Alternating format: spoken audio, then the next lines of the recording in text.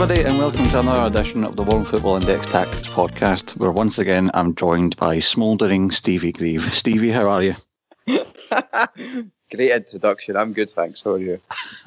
I'm good. Aye. Are you away to Philadelphia or something for a conference, is it? It's called the NCAA convention or whatever it's called, but it's changed its name to United Soccer. So apparently there's like 10,000 people go, so it's nice to kind of see some people that you've like spoken to over the years online or whatever. You meet them there, which is nice. So, I've got a few folk have been sending me texts on morning like, what time you arriving? Where are we meeting? Blah, blah, blah. So it's very good for networking. Good stuff. Well, today our focus is on Liverpool, and for anyone that might have heard our last podcast on Manchester City, then you know what to expect. But for those who didn't, we're going to take an in-depth look at Jurgen Klopp's team, how they play, what makes them so good, how they could possibly improve, and maybe even how teams might look to beat them. So, much like last time, before we get into any proper specifics, I'll ask you, Stevie, how might you describe this Liverpool team? And in short, what is their overriding ethos and what are their identifiable qualities? I think the first thing I would say about the team is it's kind of similar to Dortmund in that it's exciting, it's fast.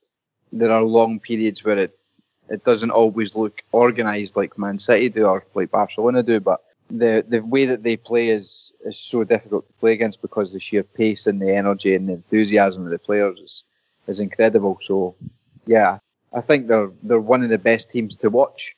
But Jurgen Klopp is a coach who, it doesn't matter what he comes up against, he seems to find a way to know how to beat it, but beat it by being attacking rather than looking to park a buffs like some other coaches tend to do. Absolutely, and I think that's one of the words that often gets associated with Liverpool and Jurgen Klopp sides in general is frenetic, but I think that can sometimes be a bit misleading because I think that makes them sound a little too chaotic, because when you look at it at first, it just looks like a bunch of people running, I suppose, if you want to get really basic about it. But obviously within that, there's a lot of organisation. It isn't random. They're not just headless chickens, but I'm sure we'll get onto that as we get further into the pod. But before we get onto any sort of negatives or question marks, and before we even get into their remarkable game against Manchester City that they had the other day there, I have to ask about a player that many Liverpool fans and neutrals like myself, they feel that he's a combination of like underrated and also maybe quite misunderstood, because he seems to fly under the radar when it comes to analysis on things like Match of the Day or post-match on Sky Sports, that kind of thing. And I'm of course talking about the man with teeth brighter than the floodlights at Anfield, Roberto Firmino. So what makes him so special, and why is he so important to the way that this team plays?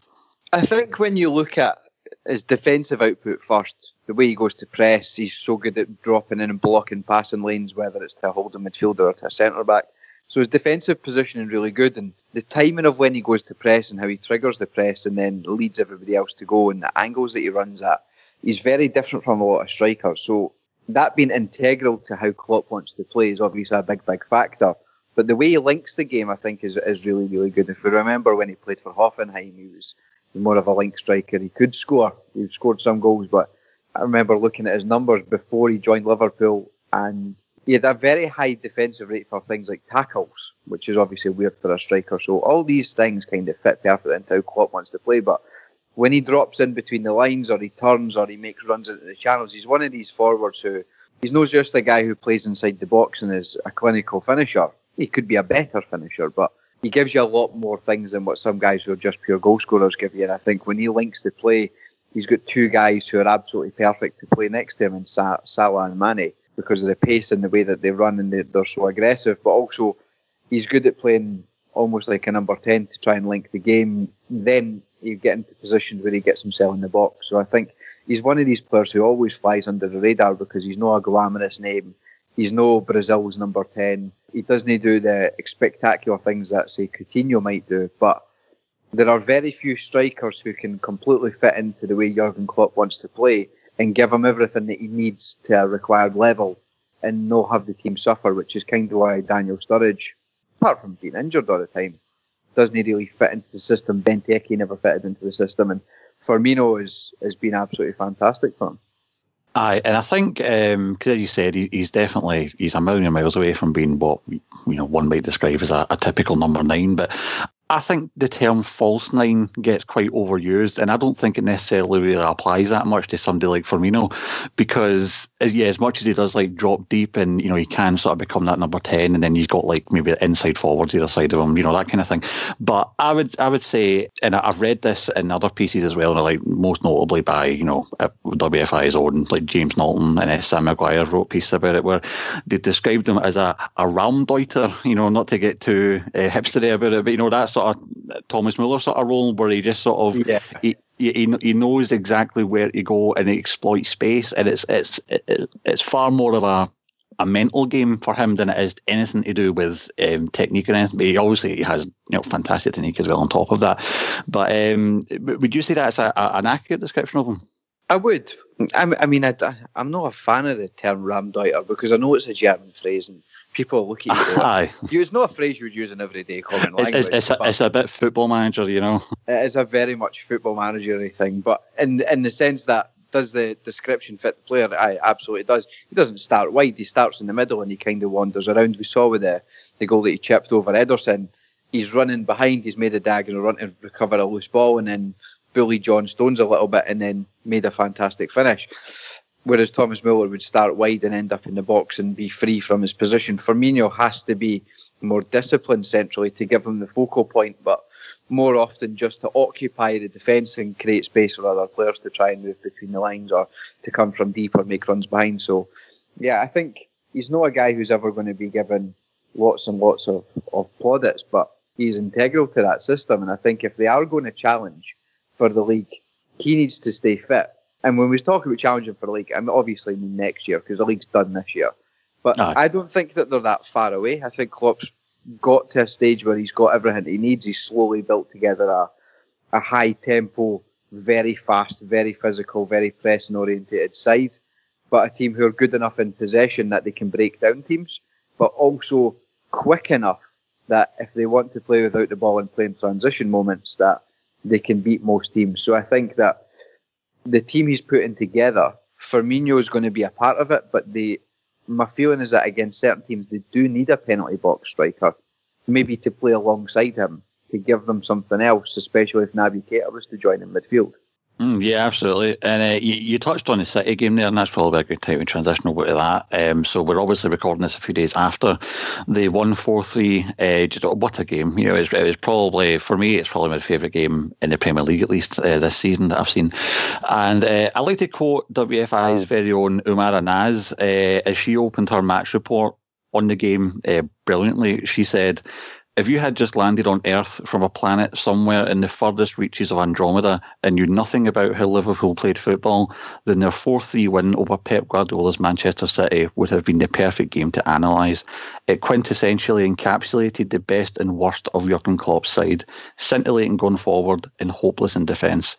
Now, before we get into maybe the latter part of that, the defensive sort of problems that they've had, what did you think of Liverpool's performance? So let's focus on the positives first. Klopp himself said that the pressing was from a different planet, which kind of ties in with what Amara was saying, really.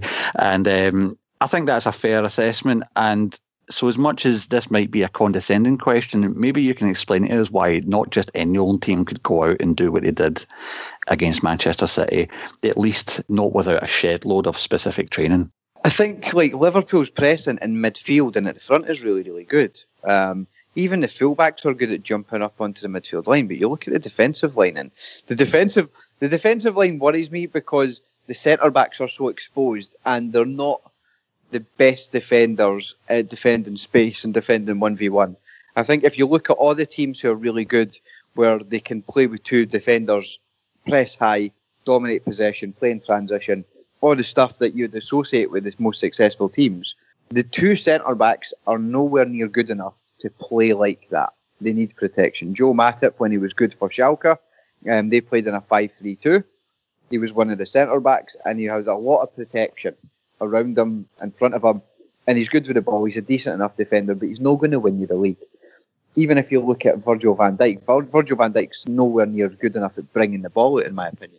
So the struggles that they're going to have to enhance this style of play means that they're going to have to get somebody who, at right back, I think, is better at bringing the ball out from the back than Gomez is, or better than Matip is, or better than Van Dijk, because if they lose the ball through bad passing or they become predictable through easy to defend passes from the back line, the defence or the back two now have to cover so much space. And if you look at guys like Sergio Ramos or Gerard Piqué, when the ball goes wide, they're happy to defend on the touchline, 1v1.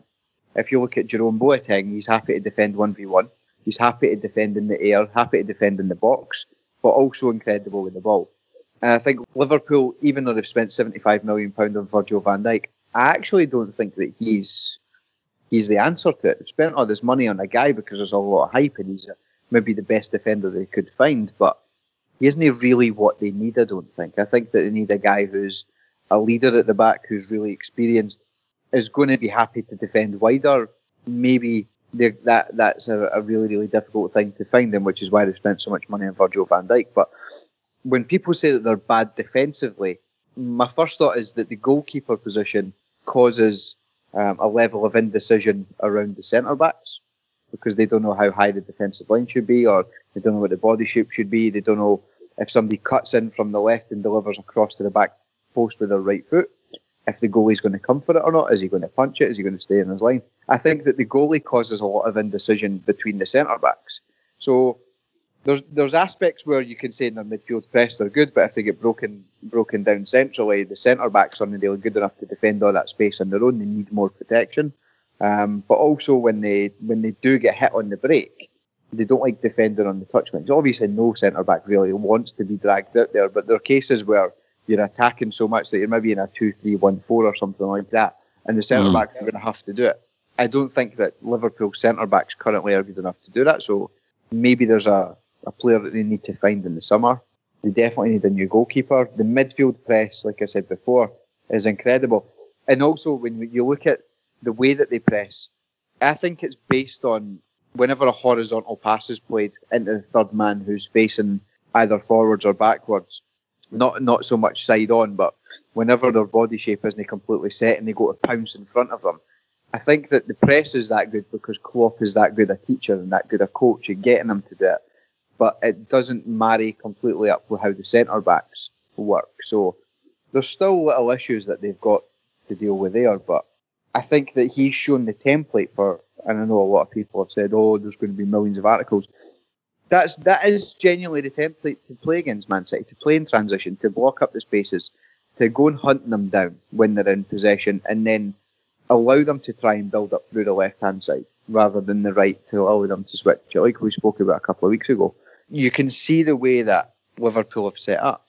The problems that Man City have are defending in transition. The problem that Guardiola's had, because of the way he wants to play, all the weaknesses are the same in all the clubs, Barcelona, Bayern Munich, Man City.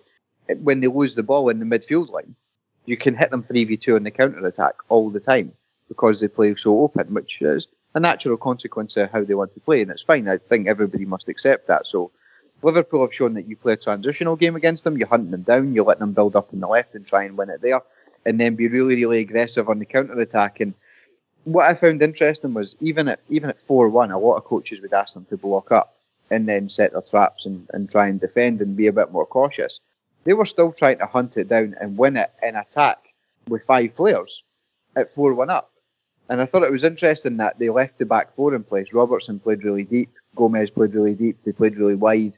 I think we saw on Sané's goal that Gomez played so wide that when the press was made in midfield and the ball was switched, he went out too early and too quick. And then the centre-backs either expect the defensive midfielder to fill in and they shift wider. But even then, you see them individually, there's nothing they can do.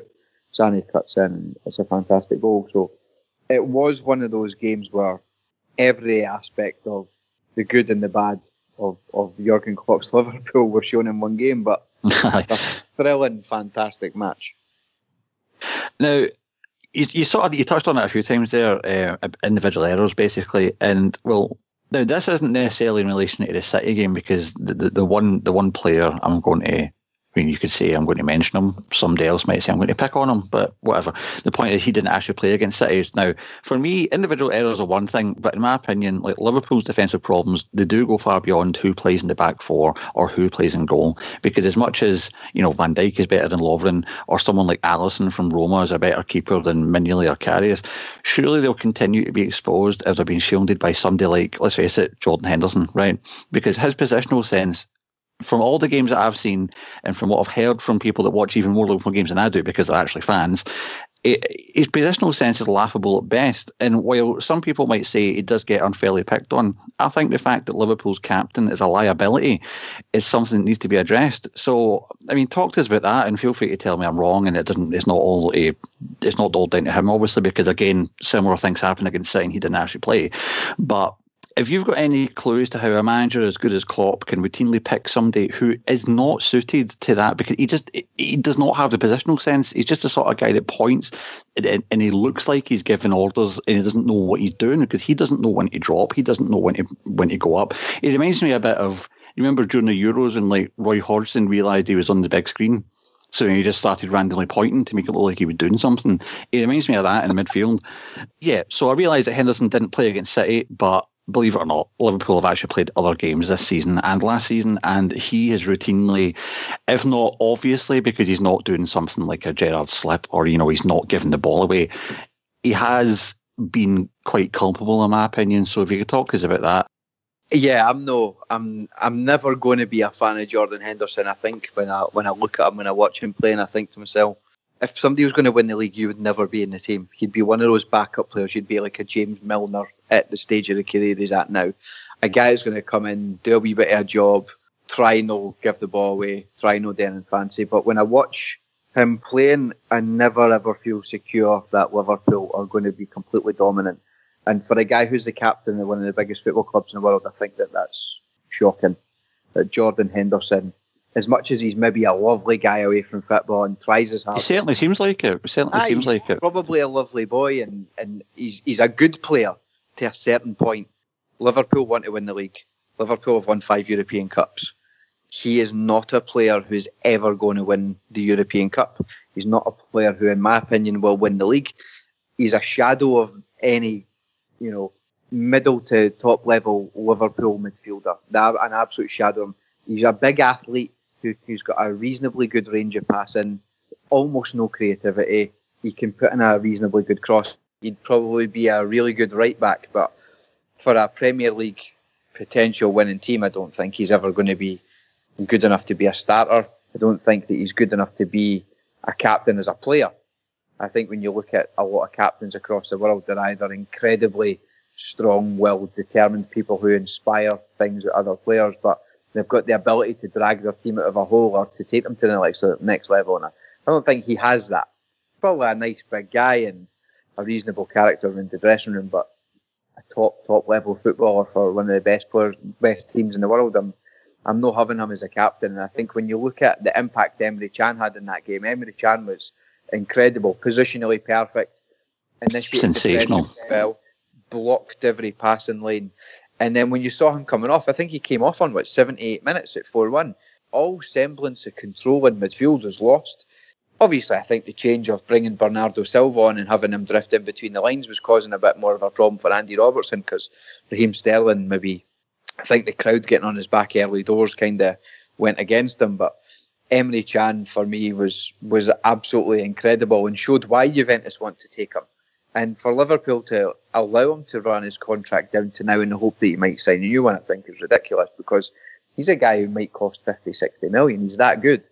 And if Jordan Henderson is the guy who's going to be filling in his place next season when Emre Can's not there, I think it's laughable. I think that they need to just use him as a squad player. And if they're going to build around this absolutely perfect template of a 4-3-3, which they have, and they bring in Naby Keita and they're going to use Oxlade-Chamberlain is another midfielder, they need to get somebody who's positionally perfect, who has the same athletic capabilities as Jordan Henderson, because right now he's getting by on athletic capabilities, no by understanding how to play football positionally as well as Emre Can or a Busquets or some other defensive midfielder who's among the best in the world. And I think Liverpool have got weaknesses. They need a new goalkeeper. Like I've said before, I don't think Van Dijk is the answer, despite how much money they've spent on him, and he's an obvious upgrade on Lovren. But if they can protect those two, the two centre backs, and they can protect the goalkeeper, it'll come from having a really high level defensive midfielder to allow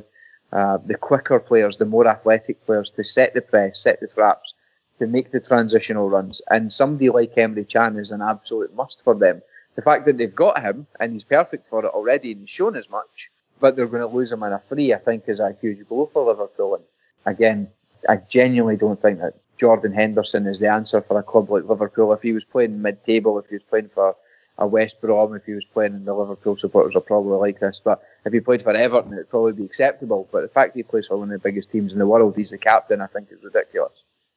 Aye, and I think it's maybe, well, actually, before I even do that, I'll sort of play devil's advocate a wee bit, because I maybe part of the reason that Henderson's been playing ahead of Emre Can typically, I mean, because he has been rotating, you know what I mean, Billy, it tends to be a lot of the time that Henderson will start ahead of Can, and maybe the reason behind that is because of Chan's contract issues, and it's the point where it's like, well, I don't want to rely on a player that might not want to be here and blah blah blah. But I mean, despite the fact that his contract's running out, you know, he's been playing so well, and that doesn't seem, I mean, you could argue, well, maybe he's playing so well because he is trying to ensure the fact that he does get a move to a Juventus or a Real Madrid or an X, I don't know why. But that, to be honest, that doesn't really matter, because for the rest of the season, you're going to need somebody in that position that actually knows how to play the position well. And whether he's got ulterior selfish motives for playing well, I think the point is he's going to be playing well anyway. So I've asked a few sort of Liverpool people, so to speak, you know, like journalists and that around the club, is it purely a financial issue? Because it seems a little simplistic, because you'll see a lot of fans coming out and saying, oh, just give him what he wants, just give him what he wants. And it seems like, no, it's not just money. And if anything, it does seem that part of the reason that he isn't quite committing yet is kind of, he can't believe that he's not the outright first choice. So, I mean, maybe without him saying it, he's probably sitting there thinking, how is this Jordan Henderson guy in the team ahead of me?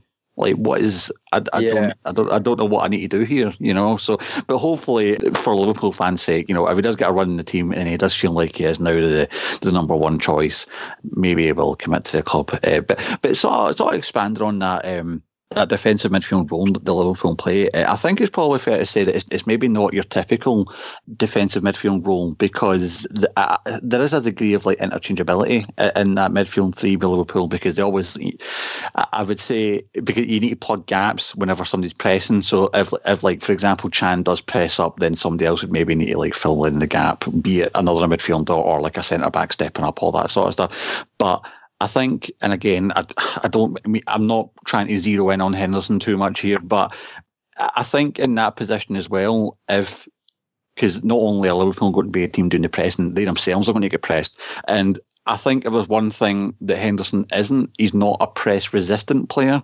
I think he doesn't necessarily have the sort of technique to really properly shield the ball, or even I guess you could say intelligence to an extent, but that's probably more of a general point as to how English midfielders are taught from a young age, as opposed to him, because it's not just him that's like that. It's, you know, there's a lot of players that I think the next generation of young English players will be kids who are more press resistant. I agreed.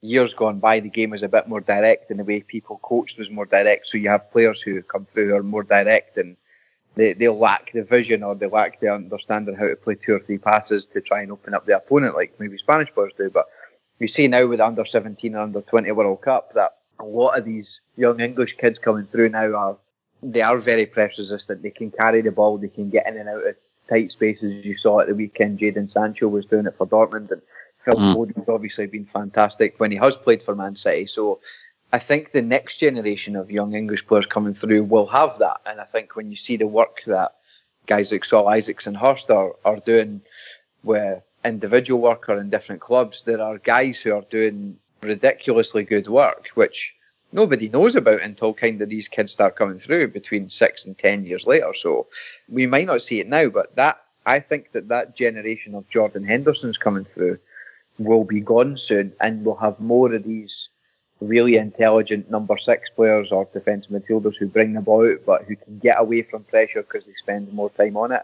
Are positionally better guys like Harry Winks, I think, might become a little bit of the template for that, because Jordan Henderson, as far as I know, was a right midfielder in the youth team and started off his career at Sunderland as a right midfielder. And you would think that he would be more skillful and technical in tight situations, because you would think he'd be used to going by people, but it looks like he was a kind of touch and cross kind of guy. So you see him in midfield, he can cross the ball to the other side of the park if you like, but I think that he struggles with sharp movements using his body shape, or to throw players off, or buy himself half a yard of space in the manner that somebody like Busquets might do. Just a wee half step to the left, move the defender, open up the space. And I think Liverpool really, really need somebody who's a higher level than Jordan Henderson. I would agree with you to the extent that maybe Emre Can's looking at going, I'm not a number one starter here because the captain of the club's in the same position as me and I'm 10 times better than he is. But he's the captain, so he might get a game, and he's maybe looking at going, if I go to Juventus, am I going to play? Probably. So I'm going to go to a far, far better team, get a game, probably be paid slightly more money, and not have to fight for my spot with Jordan Henderson, which should never happen. And you would expect him to go to Juventus, he would play, especially because it seems that, not that he's ancient or anything, but it seems that injuries, they are kind of taking a toll on Sami Khedira, because you can tell he has properly lost a bit of pace about him when you see him in midfield. He's still a great player, don't get me wrong, but I think Emre Can would arguably take his place in the team and, play alongside Pjanic or something. So you can't necessarily blame him for maybe, thinking the grass is greener on the other side, just to stop throwing Henderson under the bus as much as we can, because, it's...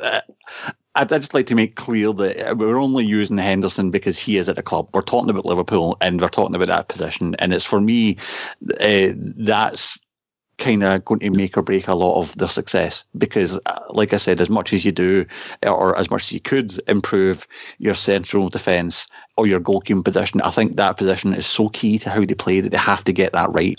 Because it's all cliche, but it's where they say, in midfield's where the game's won and lost. And I think there's a sort of glass ceiling if you've only got a player of that sort of capability, and I think it is important. But so, as I was trying to get to earlier on, actually, so am I right in saying that for endless Liverpool team that the defensive midfield role isn't exactly a typical defensive midfield role? Like there's a lot of different responsibilities that come with it compared to any other team.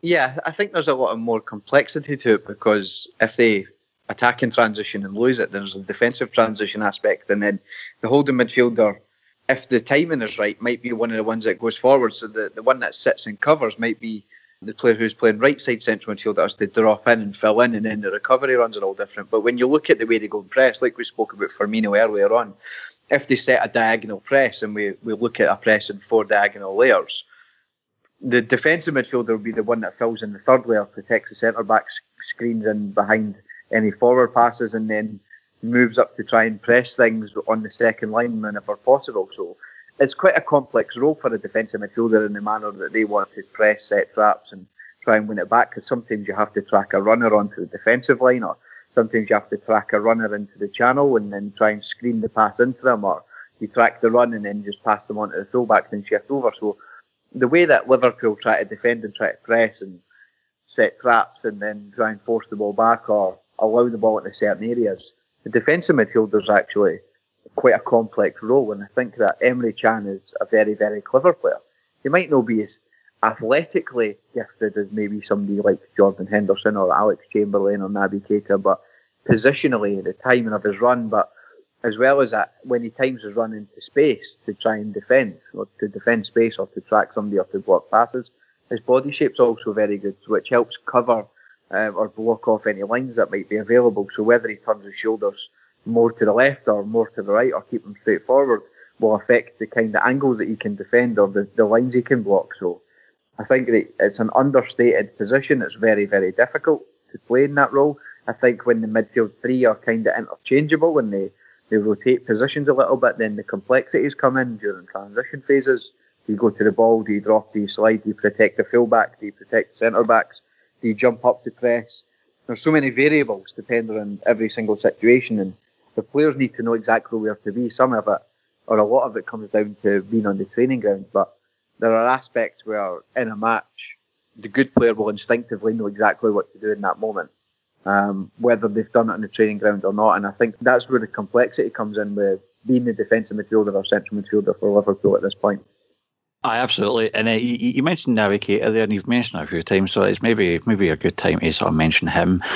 So he is joining in the summer. There was talk, he might join in January, but that seems to have been put to bed.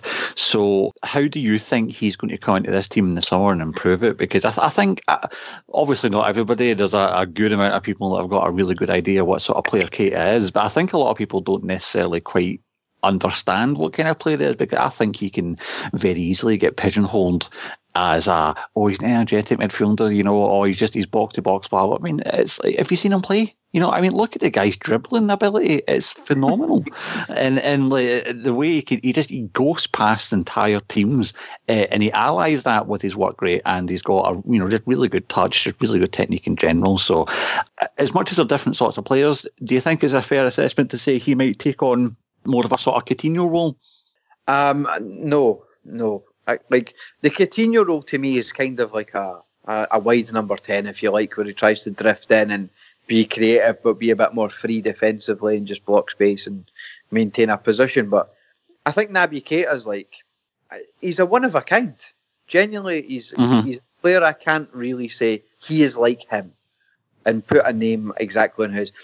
In the sense of the dribbling, he might be a wee bit like a Luka Modric in the sense of the dribbling, or maybe not quite as good as Iniesta, but a player who can eliminate 2 or 3 players and run from midfield. He's got the box-to-box ability that a lot of central midfielders have without the technical ability. So when you look at his dribbling and you look at his work rate, they are obviously fantastic. When you look at his defensive position, in Leipzig playing like a 4-4-2 or 4-2-2-2 quite a lot of the time, and to defend in a 2-man midfield against what is a lot of the times against a team that plays with a 3-man midfield or a winger coming inside and making it 4 is really difficult. And I think his defensive position is good. Sometimes he's a little bit overly impulsive and he'll press when there's no real need to press, maybe because they've worked on it in training that you shut down this player and he's got a long distance to cover and his enthusiasm lets him do it. But he's one of these guys who defensively is going to make them better because he's very, very good at pressing. His defensive position is good. The guy's like a bull, he's so strong. So he's going to be able to bully some people in midfield and win the ball off them quite a lot. But when you look at the way he uses the ball, his attacking output is fantastic. Can he play 1-2s? Yes. Can he play through the lines? Yes. Can he dribble past multiple players, which is rare to find these days as a ball-carrying midfielder to that level? Yes. He'll score you goals. Sometimes, if you could say there's a weakness in his game, is that sometimes he will run down alleyways and maybe find the easier pass, or sometimes he can be a bit impetuous and always want to go forward when there might be a phase of 10 seconds of circulation needed just to reorganise the shape. But that might be a systematic thing to Leipzig because of the way they want to play. So I think that he's going to become, if he's not already, one of the best midfielders in the world. Is he a guy that can jump Liverpool from where they are now to potentially challenging for the league? I think absolutely. Is Klopp the right coach for him? I would say yes. I think there are certain teams who would benefit massively from signing Naby Keita, Arsenal being one of them.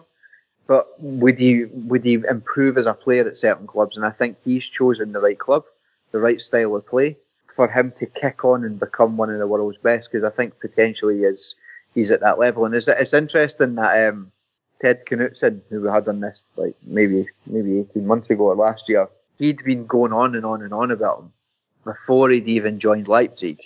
He said at Salzburg he was potentially one of the best players in the world. I remember speaking to Nikos Overhill, who'd also been on this podcast, and he'd said, I'd spoke to him online, Naby Keita is incredible, easily going to be one of the best players in the world. René Maric said it, and he'd been working in Salzburg at the time and thinking the youth academy, or did some study visits at Salzburg, and this guy was just unbelievable, an amazing player who could do everything. And I think it's amazing that you have people who work in football who know so much more than some people running clubs or some coaches about recruitment, and a guy like Naby Keita, who you could potentially have had for 8 million, 10 million, 12 million before he joined Leipzig, that now you have to spend 50 million on him. So I think that when you look at where a player, his journey has come from, there's a lot of things in English football, or even in British football, Scottish football, where they'll go, oh, I'm not sure he's cut out for the league based on where he's playing. Sometimes it's just like talent sticks out so much and somebody else has seen it because they've got all the underlying numbers that back up what you think and what you see. Sometimes you see a player and you go, this guy's incredible. And then you look at the numbers and you're like, well, actually, he wastes a lot of his final passes into the box, so not a lot of his passes lead to shots. And actually, he loses the ball quite often in midfield, but I think he's a really, really good player. But you still sign him based on your gut instinct. Sometimes your gut instinct is then backed up by numbers that say, my God, this guy's going to be a superstar. And I think in Naby Keita's case, he might be kind of a breakthrough player for clubs who are looking at recruitment and looking at different ways to find players or different ways to monitor players and look at leagues which normally clubs aren't going to look at. You look at players who have got a certain profile and background and experience, and Naby Keita's Guinean, playing in the Austrian league with the potential to be a superstar. No, normally what you look for, you normally look at like Spain under 21s or something like that. Go, that guy's going to be amazing. Who does he play for? Malaga. All right, he's going to cost 20 million. There's talent all over the place. And I think Liverpool at this point in time are doing a really good job in finding it, because how many big clubs would have signed Firmino at 25 million, even though he's a fantastic player? Mohamed Salah, people had doubts over, even though he proved at Roma he was one of the best wide attackers in the world. Sadio Mane, also from Salzburg, when he went to Southampton, I think, for like 10 million. There's not a lot of clubs who would have taken that risk on him, even though it was clear that the talent was there. And again, Andy Robertson, he's playing in a bad team at Hull. They get relegated. He does all right. Liverpool get him for 8 million. So I think Liverpool, they've done a lot of really good things in the transfer market. And I think Naby Keita might be the best one that they do. And he might be the guy that propels them into potentially winning the league, which is ultimately what they're trying to do. Absolutely. And I think it's anybody that, like I've said it before, but anybody that follows me on Twitter or whatever, they'll know that when it comes to the Premier League, I don't have a horse in that race. You know, like I don't support any clubs there. I watch it as impartially as I can. I do gravitate towards certain teams that maybe play in a sort of aesthetic way, or what I would maybe describe as a morally good way. You know, and at least on the pitch. But I would say that I'm so excited to see Naby Keita in the Premier League next year, and I'm so excited partly because I think he's going to surprise a lot of people, because they don't quite get how good he is. Like they don't quite get, especially that dribbling part. I think. I mean, you might have seen the odd GIF here or there on Twitter or something. It's like, oh, that's good. But I mean, he does it routinely all the time, and he completely bypasses a midfield, the opposition midfield, just by ghosting past them like they're not there. And it's great. And like I said, yes, sometimes he will go down a blind alley rather than taking the easy option and stuff. But I guess that's a downside to when you have a player like that is capable of doing phenomenal things. And that's kind of why I sort of made I probably worded it quite badly, but it's maybe why I made the comparison with Coutinho, because I was more talking about when Coutinho played in the midfield three, behind the front three, where he's going to be the one, alongside, fingers crossed for Liverpool, alongside Chan and maybe like Oxlade-Chamberlain. He might be the one that's going to do that completely unexpected thing, the thing that is going to just, especially if we're sitting against a low block or something, the one that's going to make something happen for them.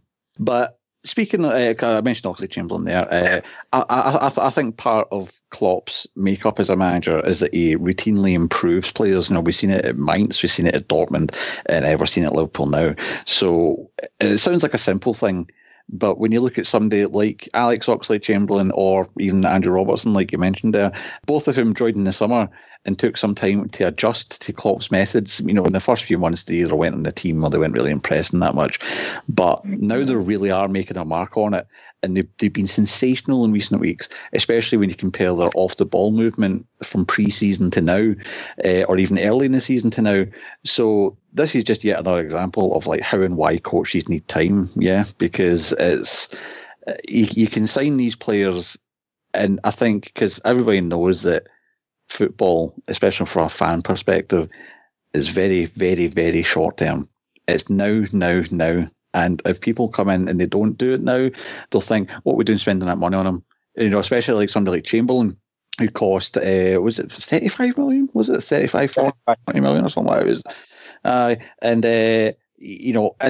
I'll totally admit, when that deal went through, I was thinking, hold on, what's this? I don't quite see how he's going to fit into this team.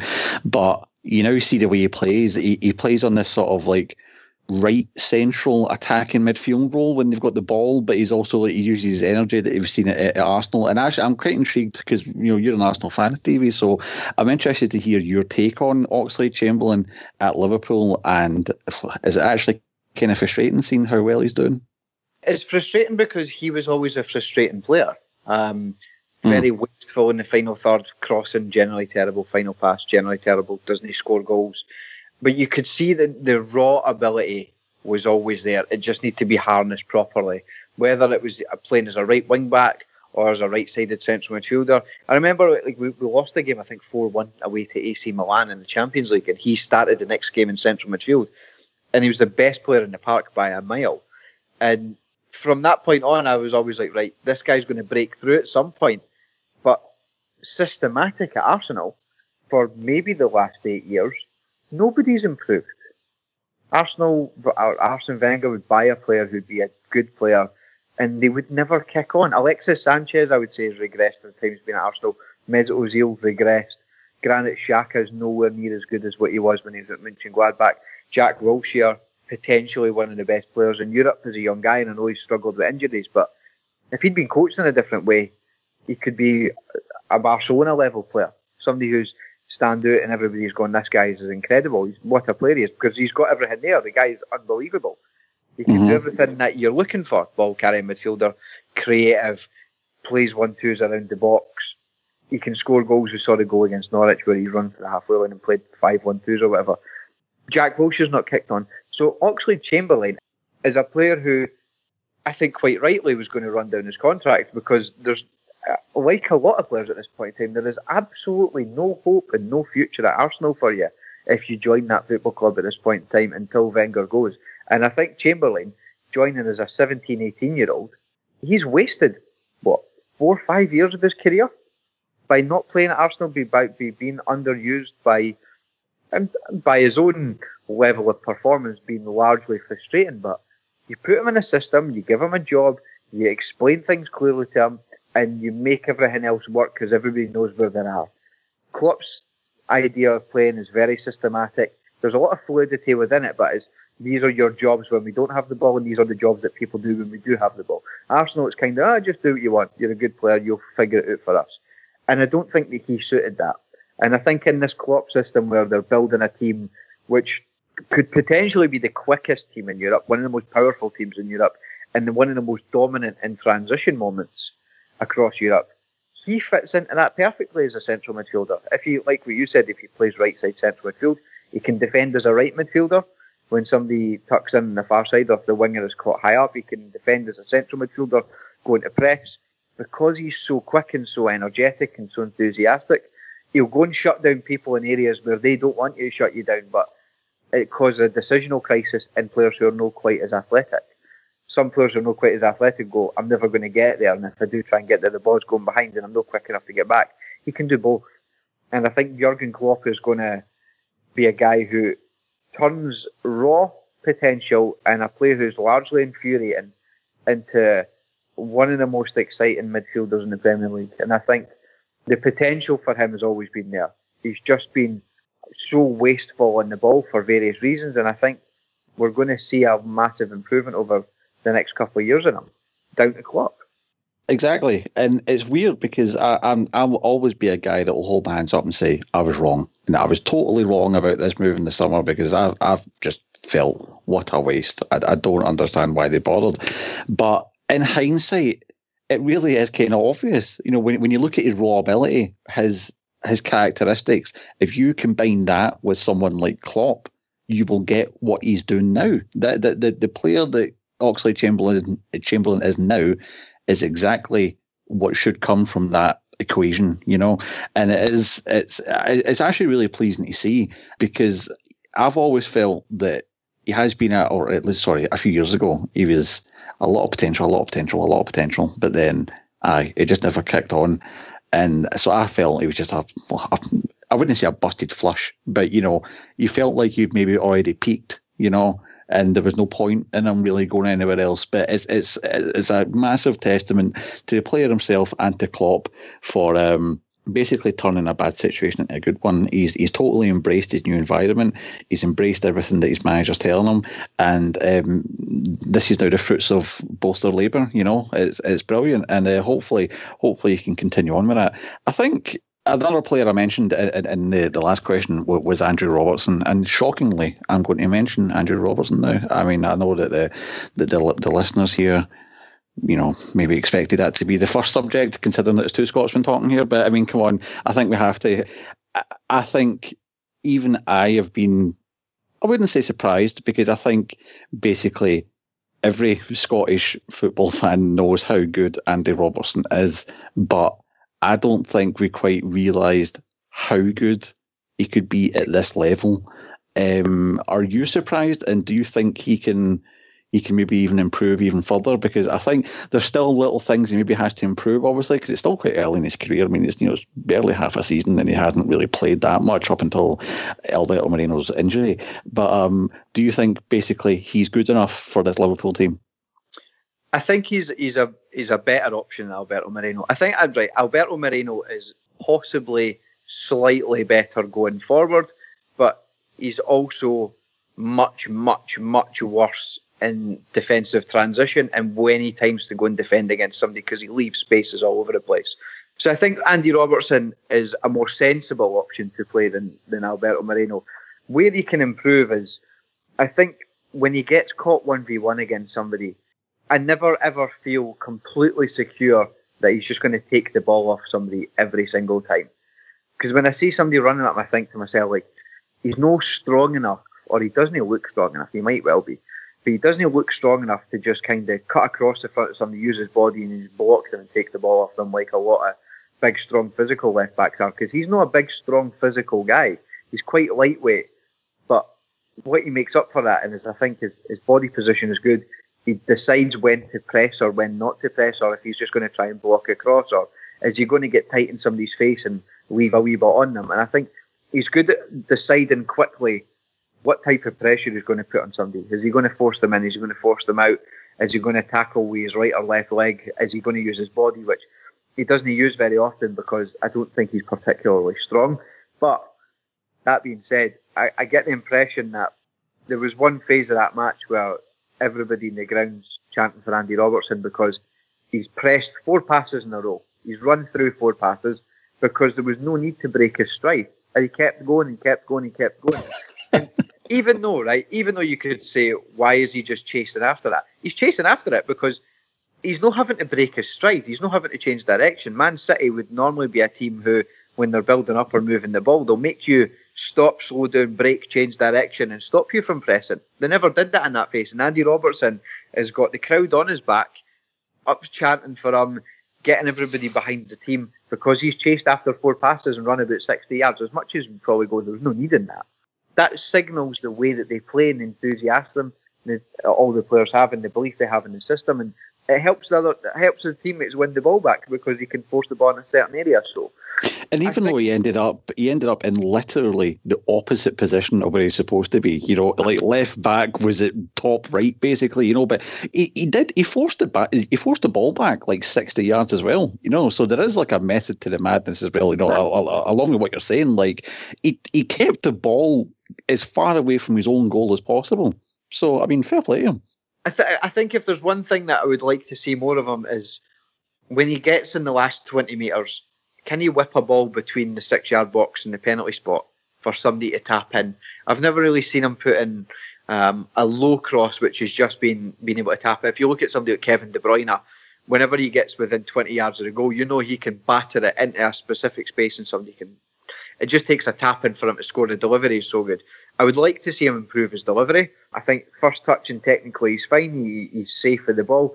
I'd like to see him being a bit more aggressive with the ball, trying to be a bit more creative with it, but maybe as a left back that's not completely his job. But when he gets in the final 20 metres, I would like to see a better final ball from him. I think he tries to play quite a lot of cutbacks into people, which is fine, but I would really, really like to see him add the ability to whip a ball perfectly onto somebody's head or into a position where they can just tap it in, because as much as crossing is decent, if he was to make it slightly better, or for it to be slightly more productive, or for people to have more of a chance of scoring off them, I think he then becomes a massive offensive weapon for them rather than a guy who just supports the attack and is good at helping the attack, is solid defensively. I think he then adds that bit to his game, and then people start looking at him as among the best left backs in the league. I think he's a really good crosser, but I don't think. How can I put this? I'm trying to think the best way to word this. I think he can put in really good crosses, but almost the wrong type of cross for that situation, if you know what I mean. So like he can, if he's looking in the box and like, you know, let's say like Mohamed Salah like is like ghosted in from like the back post, right? He'll sort of put in a really good cross, like almost like a Beckham cross, but it's like, but that's he's not going to feed off that though. He's not going to power a header in. He needs it. Play in the goal first time. Exactly. So I mean, I think, and I remember a few months ago, I mentioned it before. Sam Maguire wrote a good piece about it, and he was basically talking about one of the reasons that this must have been like October or something. So one of the reasons that Klopp was favouring Moreno was not only is Robertson still got a lot to learn about, you know, the general Liverpool style of play, but also the fact that Moreno probably does. Not decision making, but he does play better passes, more Liverpool style passes in the final third than Robertson would do. But I think that's something that you can see in recent weeks that Robertson is improving on. And I've always been a huge fan of how he attacks a half space. Like I love fullbacks that are not afraid to come narrow. And you see, like, because when you play for Scotland, he scored that goal against Lithuania. I mean, phenomenal. I mean, he does have really, really good technique to play like 1-2s and to like sort of play shots like that as well. So I think he maybe just needs to improve his decision making in the final third sometimes, because I think he does have the technique there, and he does have the capability of being a really potent offensive weapon as much as he does on the back foot defending his own penalty area. So it's really, as an obviously biased Scotsman, it's very pleasing to see, because my heart just sort of swelled with pride watching that game and seeing everybody on Twitter singing his praises, because it was that feeling of like, you know what, we've been saying this for years. He's brilliant, and it's good to see that he's at that level. But I think the last thing we'll do in this pod then, because we've mentioned him a couple of times briefly, but I think we have to give a little more attention to Mohamed Salah, because he's been brilliant this season. I mean, there's no other word for it. He's been brilliant.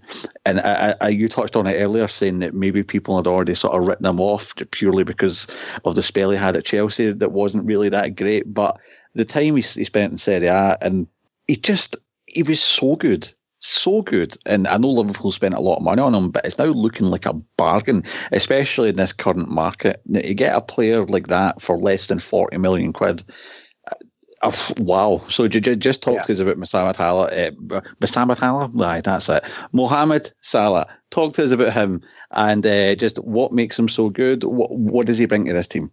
I remember when I worked in Switzerland, he played for Basel, and he was incredible. So quick, so strong, could dribble, would attack space. And there's a lot of guys that leave Basel and become fantastic players across Europe. But Mohamed Salah was always one, I think, where Basel supporters would be like, this guy's amazing, he'll go and play at the top levels in Europe, he'll be one of the best players in the world. And he joined Chelsea, and it was like, that's completely the wrong club for him to join, because they're just going to punt you on loan, and he's going to lose a couple of years of his career. But he's gone to Roma and been unbelievable. By far the best winger in that league, in my opinion. The way you run at people, the amount of goals he would score. And I find you miss chances, that's fine, but if you're a winger or striker getting that many chances, you're obviously making the right runs, you're making the right decisions, when to go, how to get into the space, playing 1-2s, whatever, try to run past people with the ball one-on-one.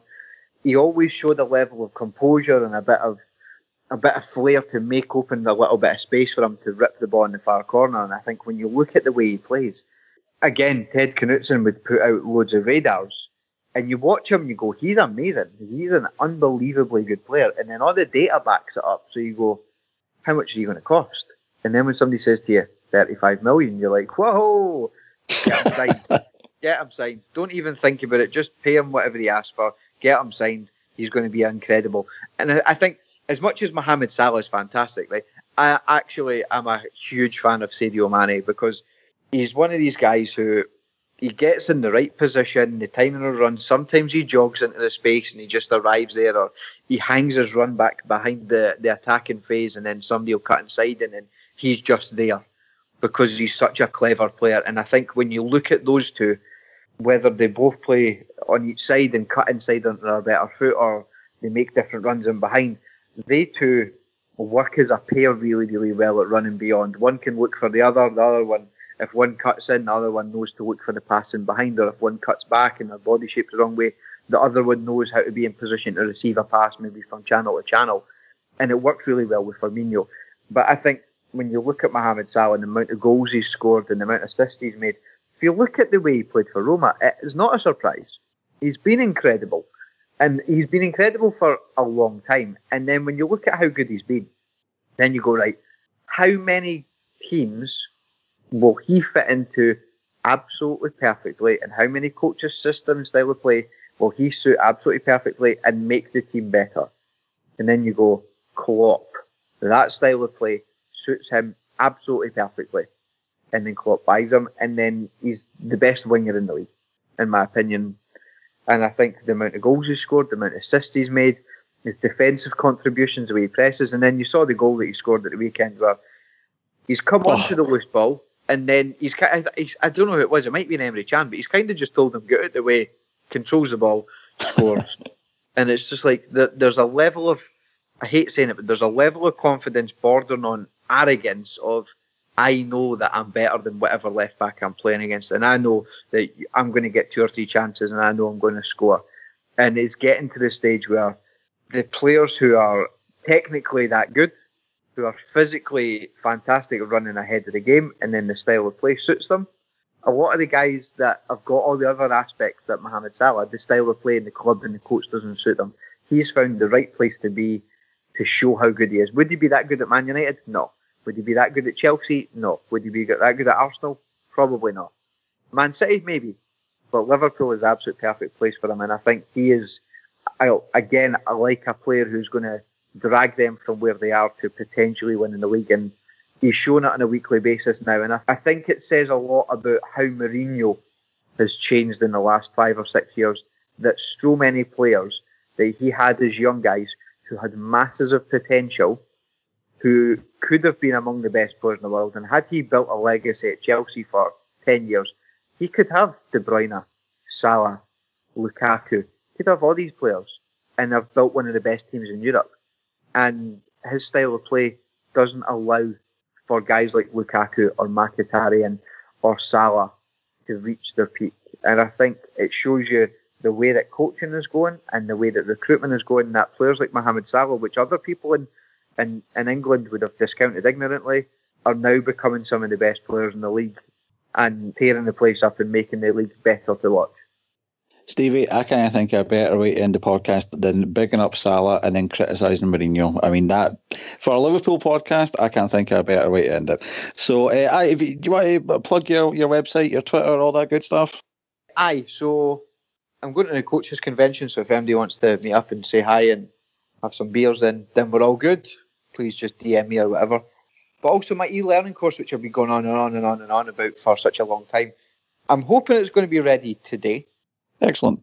It should be ready maybe tomorrow, maybe Thursday, but I'm hoping for today. But yeah, so if anybody's interested in that, which a lot of people are, giving them emails and texts, I get it about it. I'm going to put out a code for people who listen to World Football Index to give them a discount code in case they're interested. So that should be out hopefully this week, hopefully today, depending on how the background infrastructure is run, but hopefully today. But yeah, my Twitter is at Stevie Grieve.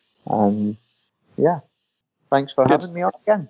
Absolutely, anytime, you know that. It's been a great conversation again.